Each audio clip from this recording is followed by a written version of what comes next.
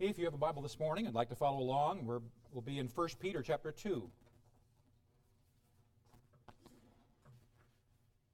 I went a little out of sequence last week.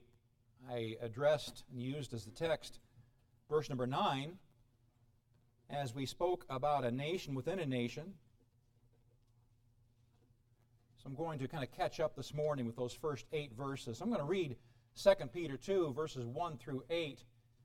You can follow along if you'd like there as we continue this study in 1 Peter. Peter, bless his heart, I'm so glad that Peter finally got his foot out of his mouth, because God used Peter in an incredible way, a phenomenal way. And the insights that God gave to Peter about the local church and working as believers is just phenomenal. And so let me read 2 Peter, or 1 Peter. 1 Peter, sorry. I'm looking at 1 Peter, and I'm telling you 2 Peter. 1 Peter. Let me read verse 1 through 8. Wherefore, laying aside all malice and all guile and hypocrisies, and all evil speakings, as newborn babes desire sincere milk of the word, that ye may grow thereby. If so be that ye have tasted that Lord is gracious, to whom coming as unto a living stone, disallowed indeed of men, but chosen of God and precious, ye also as lively stones are built up a spiritual house and holy priesthood, to offer up spiritual sacrifices acceptable to God by Jesus Christ. Wherefore also it is contained in the Scripture, Behold, I lay in Sion a chief cornerstone, elect, precious, and he that believeth on him shall not be confounded. Unto you therefore which believe he is precious. But unto them which be disobedient, the stone which the builders disallowed, the same is made the head of the corner, and a stone of stumbling, and a rock of offense, even to them which stumble at the word, being disobedient, whereunto also they were appointed. It's a scary thing to look at your text and to realize, have I seen this before? This teaching of Peter here in verses 1 through 8 is phenomenal. I'm excited to share it with you. And as I got to reading it, my heart just lit up because of what's in here. Notice he says, wherefore. Begins the passage, wherefore. Based upon what he said in the past, previously, leading up to this point. Wherefore, or because of what I've just shared with you, wherefore we're supposed to do these things. And so this morning I want to bring a message entitled The Distinctiveness of Believers. How Peter lays out how you and I are to be different. We're not to be the same as the church, or as the folks out there. The church is to be unique. It's supposed to be different. We learned last week we're supposed to be peculiar. But we learned what that word meant. The word means purchased. We are his purchased ones. And so this morning, let's have a word of prayer and then get into this passage here of where Peter describes how you and I are supposed to act. Dear Lord, I thank you for this time, and I thank you for the song service. I thank you, Lord, for the opportunity to worship you. And I thank you for the privilege that we have to call upon you. And now, Lord, I'm calling upon you, asking your Spirit to be thick in this place this morning. Lord, thank you for the truths that you've laid on my heart. And I pray, Lord, that you might hide me this morning and reveal yourself to us in a fresh way. We need you. Lord, I can't help but believe that the time is short, that you're going to be calling us home to be with you any day now. And that means our opportunities to share the gospel with the lost are very limited. So, Lord, open our eyes to what you'd have for us, I pray, for we love you in Jesus' name. Amen. Wherefore, laying aside, because of the truths of the previous chapter, a couple of those truths, like the word of the Lord endureth forever. God's word endures forever. That which we have the privilege of opening day after day after day, reading and learning more about Christ, is going to endure forever. Secondly, you were redeemed by the precious blood of Christ. Jesus came to this sin-cursed planet, And he did so out of a love for you and for me, and he shed his blood. He allowed his body to be pierced, beaten, bruised. And in a most shameful manner, he gave himself for us. Because of that, wherefore, laying aside all malice and all guile and hypocrisies and envies and all evil speakings, because of the blessings that we saw in this previous chapter, we're to lay aside. Literally means to put away or to cast off. Well, what are we to lay aside? We list 5 different things. And basically, if you look at them closely, they're all kinds of harm to others. How I can hurt someone else. Malice. Malice, that's doing bad. It's depravity, evil, naughtiness, wickedness. All guile, well, guile has to do with deceit or trickery. Hypocrisy is acting a part. It's putting on a front. It's not being real. It's deceit. Envies is ill will toward another. Desiring for them harm. Desiring that they not improve or get better. Ill will is spite. And then evil speakings is basically defamation or slander. Speaking evil, talking bad about others. Well, what are we to lay aside? Being bad to others. Treating others poorly. Why? Because the word of the Lord endureth forever, and because we were redeemed by the precious blood of Christ. Here's some lessons from laying aside. The blessings we have in Christ should motivate us to lay aside any thought of bringing hurt to someone else. When you and I understand what we have in Christ, we didn't deserve it.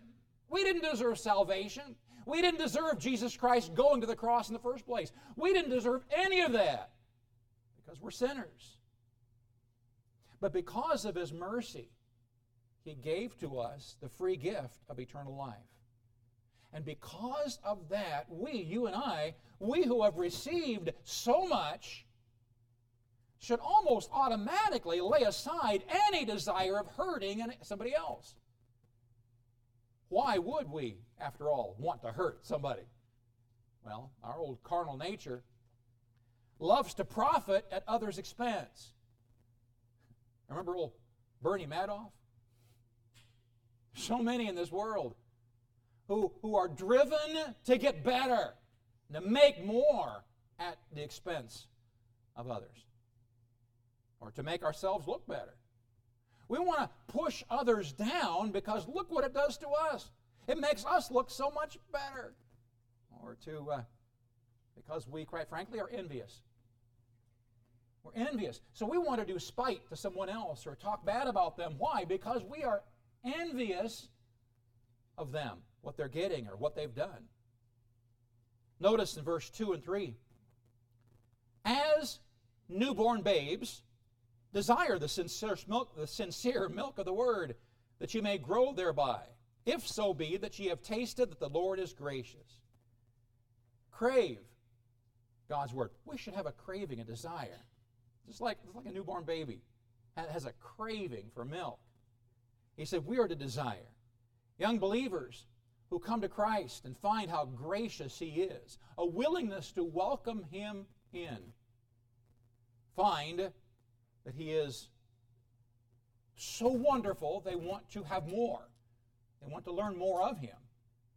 They begin to crave the truths of God's word that they might spiritually grow. It's interesting when I started studying this verse and breaking it apart, there is an imperative or a command in this word. As newborn babes desire the sincere milk of the word that you may grow thereby. The word desire is not a suggestion. It's a command. It's in the imperative. We are told you must, just like newborn babies desire, you and I are to desire the sincere milk of the word. Developing a hunger for God's word is mandatory for the believer. Your appetite for the word will largely correlate to your closeness to the Lord. Draw close to Him, and you'll have a hunger, a thirst for His Word. My wife makes for me a dessert that, quite frankly, I crave. Frequently on a birthday or something, she makes this dessert. She made it not too long ago, and it's very simple dessert. It's got strawberries, and it's got blueberries. They're all cut up, and then it's got pieces of pound cake, and then it's got a whipped topping and a mixture and this beautiful trifle. I love it. In fact, I could have some right now. It's just incredible. But you know, some of the reasons I like it because, first of all, because in my mind I've created this image that is healthier than other desserts. And so that makes me feel better about it. It's healthier. I love it because she made it for me. It's special to me because she made it. I love it because it's a beautiful dessert. As it sits there on the table, this beautiful crystal-like trifle dish, and you can see through all the different layers. It's a beautiful dessert. And then I thought, I crave God's Word because it's healthy for me. I crave God's Word because it was written for me. And I crave God's Word because it's a beautiful revelation of Jesus Christ, God's Son. We're to crave God's Word. And it goes into an interesting conversation here in verse number 4. He says, to whom coming as unto a living stone, disallowed indeed of men, but chosen of God and precious. Speaks of himself as a stone. Of course, we've seen other references to Christ as a rock. Interesting that he would refer to himself as an inanimate object. A stone, a rock. Peter, in this passage, makes a reference to a story that was well known by the Jews of his day. And I'll read you a reference here, or an excerpt here from a commentary. He says, when the temple was being built, the cornerstone of the temple had been sent ahead from the quarry, and the builders rejected it as not being the right stone. When the time came to set the cornerstone, they sent word to the quarry asking that it be sent. The builders were informed it had already been sent, and they had rejected it. They thus were chagrined to find the carefully crafted cornerstone lying out in the weeds, where it had been cast aside. In masonry construction, the cornerstone was the most important piece of the structure, for it aligned the structure in 3 dimensions. The parallel to Jesus Christ is obvious. God sent His cornerstone to become the foundation of His plan of redemption for mankind. He was rejected by the very people for whom He came. Jews today are still looking for their Messiah, though He already came and was rejected. Peter's audience of growing new believers had come to trust in this Jesus, this Messiah, in spite of the general belief that He was a fraud and a deceiver. In Isaiah 8:14 it says, and He shall be for a sanctuary, but for a stone of stumbling, for a rock of offense, to both the houses of Israel, for a gin and for a snare to the inhabitants of Jerusalem. Notice the contrast. He came offering Himself to be a sanctuary, a place that we could come and reside in. That's why He came. He offered Himself as such. But to those who rejected Him, He became a stone of stumbling. In verse 5, He says to these young believers, ye also as lively, or we would say living stones, are built up a spiritual house, an holy priesthood, to offer up spiritual sacrifices acceptable to God by Jesus Christ. These believers become His temple. They become His priests. With the image of the temple in his mind, Jesus likens the new believers to living stones. He sees this beautiful temple, this image. He's the cornerstone. And He sees these new believers as living stones building this enormously beautiful temple. All part of the temple building. They are part of the temple, and at the same time, priests serving in the temple. The priest's responsibility was to offer up prayers and sacrifices to God. The new believers should offer up prayers and sacrifices. We're priests. I no longer have to go to a man to bring my requests to take to God. I can go directly to God.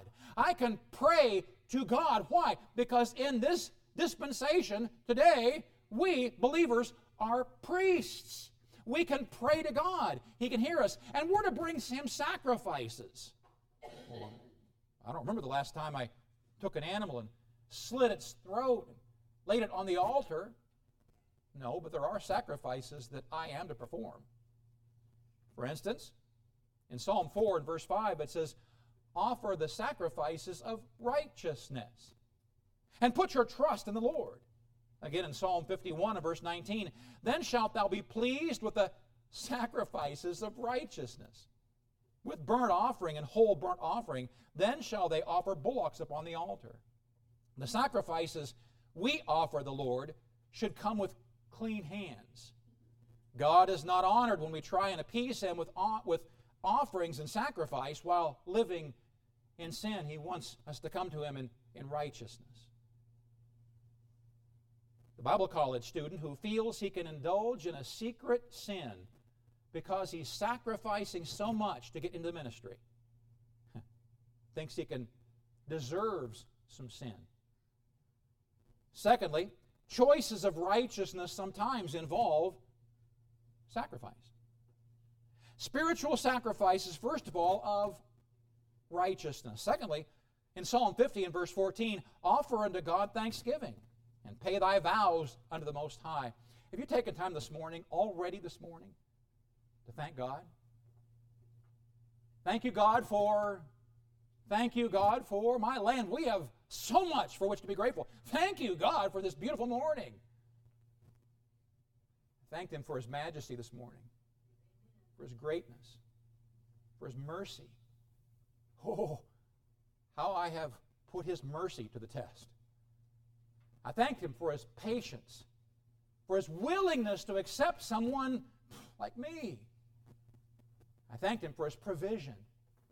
I thanked Him for Hope Baptist Church. I thanked Him for you. We are to offer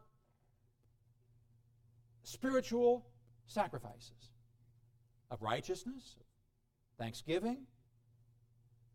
In Psalm 51 and verse 17, the sacrifices of God are a broken spirit, a broken and a contrite heart. O God, thou wilt not despise.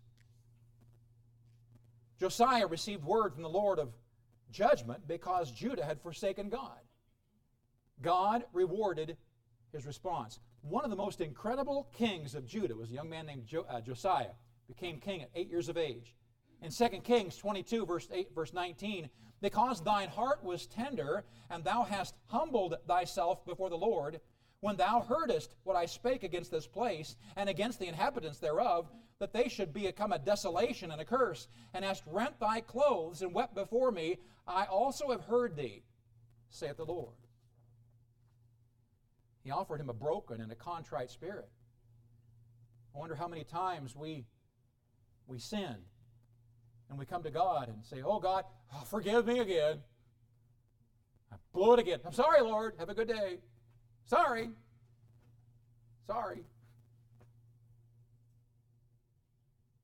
Is it possible that our heart would change over sin if we were standing at the foot of the cross and realizing that every blood drop that flowed from Jesus' body was because of our sin? Because of that word that we spoke in anger? Because of that resentment that we held in our heart? Because of that deceit? Is it possible that our times of confession would become more real? Peter says to young believers, you need to offer sacrifices, one of which is a broken and a contrite spirit. We should maintain a sensitivity to sin, viewing it just like God views it, as impure and unrighteous, exactly opposite of how our flesh sees it. Sin is that which put Jesus on the cross and condemns people to hell. We should see sin like we do the area after a blanket of fog has finally lifted. And we can clearly see what was being shrouded before. Next offering we should give, quite frankly, is ourselves. We should be willing to lay ourselves on the altar. 2 Corinthians 8:5, and this they did, not as we hoped, but first gave their own selves to the Lord, and unto us by the will of God. Romans 6:13, neither yield ye your members as instruments of unrighteousness unto sin, but yield yourselves unto God as those that are alive from the dead, and your members as instruments of righteousness unto God. Romans 12:1, I beseech you, therefore, brethren, by the mercies of God, that ye present your bodies a living sacrifice, holy, acceptable unto God, which is your reasonable service. Of all these sacrifices that I've mentioned, I believe none is as great as putting ourselves on the altar. Saying, Lord, it's me, I surrender all. It was a great day when I was back in 9th grade. I was going to a Bible camp in Nebraska. And I think it was the last night of camp, if I remember. The preacher was up there. I couldn't tell you a thing the preacher preached, but my heart was broken. And I believed that God was calling me to make a decision to give Him my life. The preacher had talked about dedicating your life to full-time Christian service. I had not heard the term before, but I knew God was speaking to my life. I went forward and knelt there, and I said, God, I don't understand totally what this means, but my life is yours. I'm giving you my life, and I'm dedicating my life to full-time Christian service. I have, since that time, had to make some similar commitments because I felt myself drifting off course somewhat. And the Lord speaking to my heart and once again kneeling down and saying, Lord, I give you my life once again.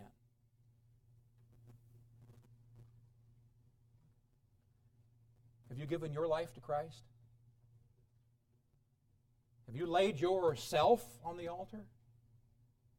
Peter said, ye also as lively stones, or as spiritual parts of the spiritual temple, need to first of all lay yourself on the altar and say, Lord, to you I surrender all.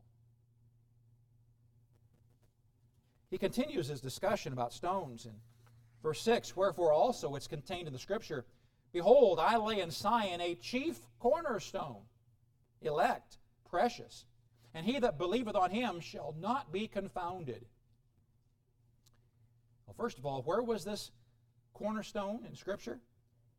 Well, Isaiah 28:16, therefore, thus saith the Lord God, behold, I lay in Zion for a foundation, a stone, a tried stone, a precious cornerstone, a sure foundation.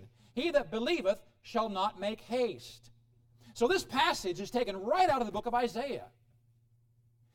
God is the one that laid Jesus as this chief cornerstone upon which the local New Testament church was to build. The chief cornerstone was chosen for its rigid perfection and angles, so as to give the right guide for the walls in three directions, and laid as the beginning of the foundation. Just as the cornerstone unites two walls, so Jesus unites the Jews and the Gentiles as one. Verse 4, to whom coming as unto a living stone, disallowed indeed of men, but chosen of God and precious. Notice, speaking of Jesus, the chief cornerstone, he's called elect and precious. Elect meaning chosen. He was specifically chosen for the task. Christ was chosen by the Father for his mission to come and die for man. He was most precious in that he alone could offer sinless blood to become our propitiation, the full payment for our sin, the appeasement of God. Believing on him, we will not be, the word's confounded. The word confounded means to shame down, to disgrace, to dishonor. There's no shame, he says, in believing in Jesus. Though we may face persecution for our stand for Christ. And that might include some being shamed. This gives us assurance that when we stand before the Lord, there will be no shame. We'll rejoice in the outcome of our decision to trust Him. Speaking to somebody just yesterday, we're talking about going out and knocking on doors and sharing the gospel. And this is a fellow that I've been doing some discipling. And he said, well, have you ever had somebody persecute you? And I said, honestly, no. I can't stand here and honestly tell you that I've been persecuted for the gospel. I remember in Bible college, we'd have to go out on weekends, and we'd go door knocking and spend all day on Saturday there. And the Bible college had been doing it enough years, most people knew who we were. And there was a couple times where teenagers would come out. I'd have to wipe the spit off. We get spit on. Remember a gang surrounded a couple of us and were taunting us for a while. My bus captain, bless his heart, my bus captain, who's in the ministry today doing a wonderful, wonderful job pastoring in Southern California. My bus captain was about this tall, but he was a fireball. I remember us running up the stairs in an old building one time, an old apartment building, and literally running the stairs. We get to the top, and it's very dark there, as was the case with many of those tenement houses. And he goes over to a door, and he bangs as hard as he could on that door. And then he stands behind me. His door throws open. Here's this monster of a guy, and he basically just growls. Well, we had taken, I hadn't paid attention, but running up the stairs, there was this landing there, and then his door. And the landing probably was about 10 feet, I'm going to guess, before you get to the door. He put his arms on my shoulders and started walking me back, and he went to push me down the stairs. Gratefully, I grabbed onto the rail and couldn't go much farther than that. But have I been persecuted? No. No, good night. Think of Paul. Think of Paul. What he went through. Think of the martyrs who were burned at the stake for their convictions. And we have somebody that said, oh, you're one of those, and we think we've been persecuted. We're afraid to tell others about Christ because, oh, what do they think? He says, there's no shame. He says, no shame in believing in Jesus. And when we stand before the Lord,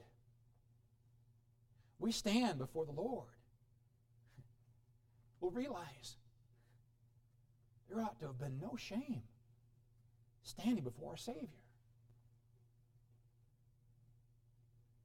We see in verse number 7 two responses to Jesus as the chief cornerstone. Unto you therefore which believe he is precious. But unto them which be disobedient, the stone which the builders disallowed, the same is made the head of the corner, and a stone of stumbling, and a rock of offense, even to them which stumble at the word, being disobedient, whereunto they were also appointed. Well, so to the disobedient, meaning those who reject him, those who refuse to obey his simple call, come unto me, they are disobedient. To those, he becomes a stumbling block. He is that oppressive centerpiece around which everything swirls in their life. The unsaved will learn that he is the head of everything and will one day become their judge. In Revelation 20 and verse 11 and 12, and I saw a great white throne judgment, and him that sat on it, from whose face the earth and the heaven fled away, and there was found no place for them. I saw the dead, small and great, stand before God, and the books were opened, and another book was opened, which is the book of life.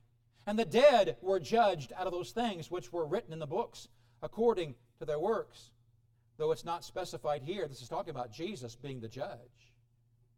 Jesus, the judge. To the disobedient, he's oppressive. And he became a stone of stumbling those who disallowed or rejected him. Romans 9:32, wherefore? Because they sought it not by faith, but as it were by the works of the law. For they stumbled at that stumbling stone, as it is written, Behold, I lay in Sion a stumbling stone and rock of offense, and whosoever believeth on him shall not be ashamed. In 1 Corinthians 1:23, but we preach Christ crucified. Unto the Jews, a stumbling block. Unto the Greeks, foolishness. The Jews refused to accept Jesus as their Messiah, and to them he became a stumbling block. That piece of their puzzle that confounded them. He also became a rock of offense. Especially to rejecting Jews, Jesus became an offense to them and their fierce loyalty to their traditions. The word offense comes from a word which we get the word scandal. Paul demonstrated before he met Christ how he believed that Jesus was scandalous to Judaism. To the unbelievers, to the disobedient, he's a rock of offense. But to believers. To believers, and we come to the end of our 8 verses here. To believers, he's precious. He's precious. Is he precious to you today? The lovely Lord Jesus, the one who died on the cross, was buried and rose again, is he precious to you? Or is that fact just an historical fact that you know exists, but it has not changed your life? Did Jesus in your mind stay back in that setting? Or for those who know him, is he ever living to make intercession for you? Was he there this morning when you woke up? And you spent time with him? Was he there meeting you and comforting you? Is he indeed precious? I read that toward the top of the most precious gemstones is the blue diamond. Now, I'm telling you this totally ignorant. It's just what I found on the internet. And it said it valued at $3.93 million per carat. Currently, the pink diamond pink star is the most expensive gemstone in the world. It was bought at Sotheby's auction at an incredible $71.2 million for one rock. The stone was mined at South Africa and weighs 59.6 carats. What's interesting that what makes these particular stones so valuable is a combination of their rarity and their beauty. What makes Jesus Christ precious? Well, partly for what Jesus offers believers. He offers us salvation.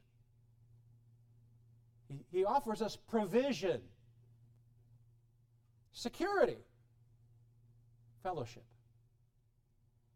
You see, the greater our faith grows, the more precious he becomes. Adversely, the more precious he becomes, the greater our faith grows. Because Jesus, the chief cornerstone, is precious, we can first of all lay aside all thoughts of hurt to others. Because he is so precious to me, how could I ever think ill toward you? Because he is so precious, it causes me to crave his word, to crave it, to long for it. And because he's precious, we can become his temple and his priests, praying fervently and offering him spiritual offerings. And then lastly, because he's so precious, we can build our lives upon his foundation, the body of Christ, the church, because he's precious. There's a distinctiveness I see in these 8 verses, a unique quality that's being described, as he talks about those young believers who have come to Christ. And Peter said, this should be how you behave. All because of the wonderful gift you have in Christ. So two things. Number one, do you have Christ? Is Christ for you more than just a thought, more than an ideal, more than just historical knowledge?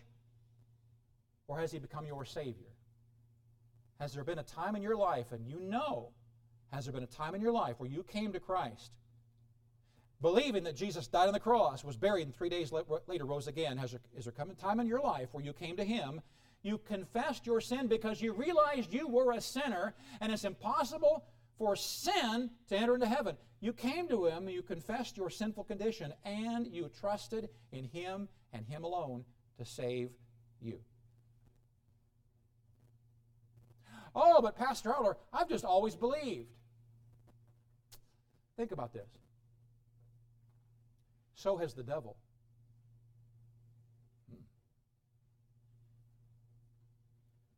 But the devil has never cast his trust on Jesus Christ to save him. Have you confessed that you're a sinner?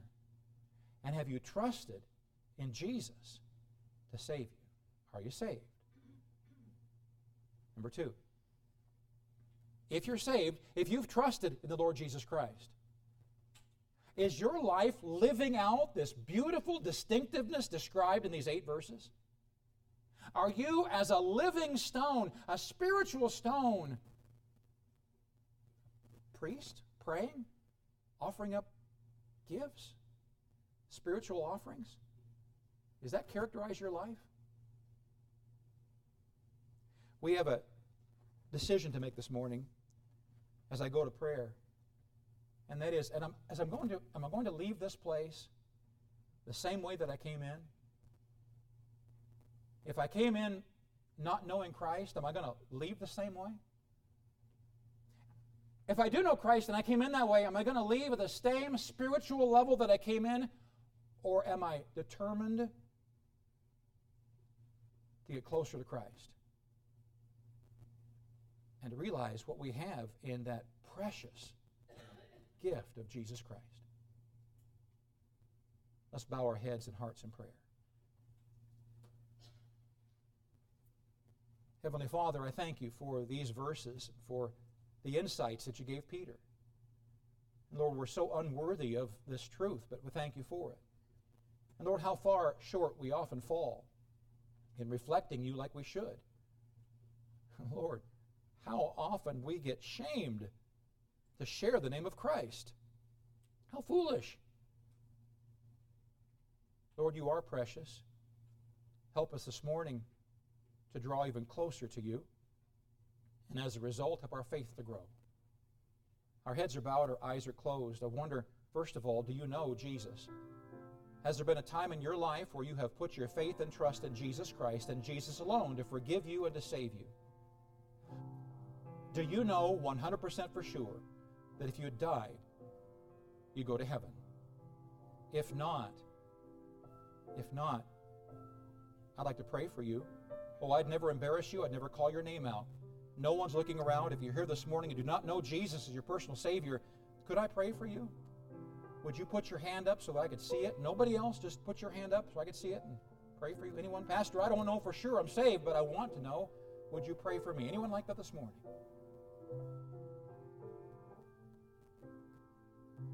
I trust then that we are in a body of believers.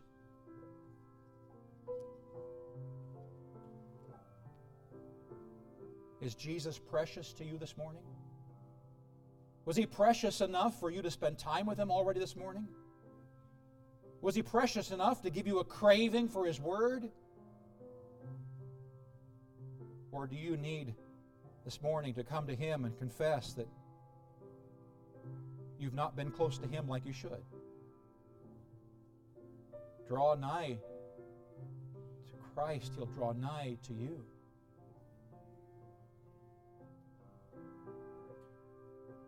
Would you commit to him this morning, I pray? Dear Lord, thank you for this sweet time we've spent together.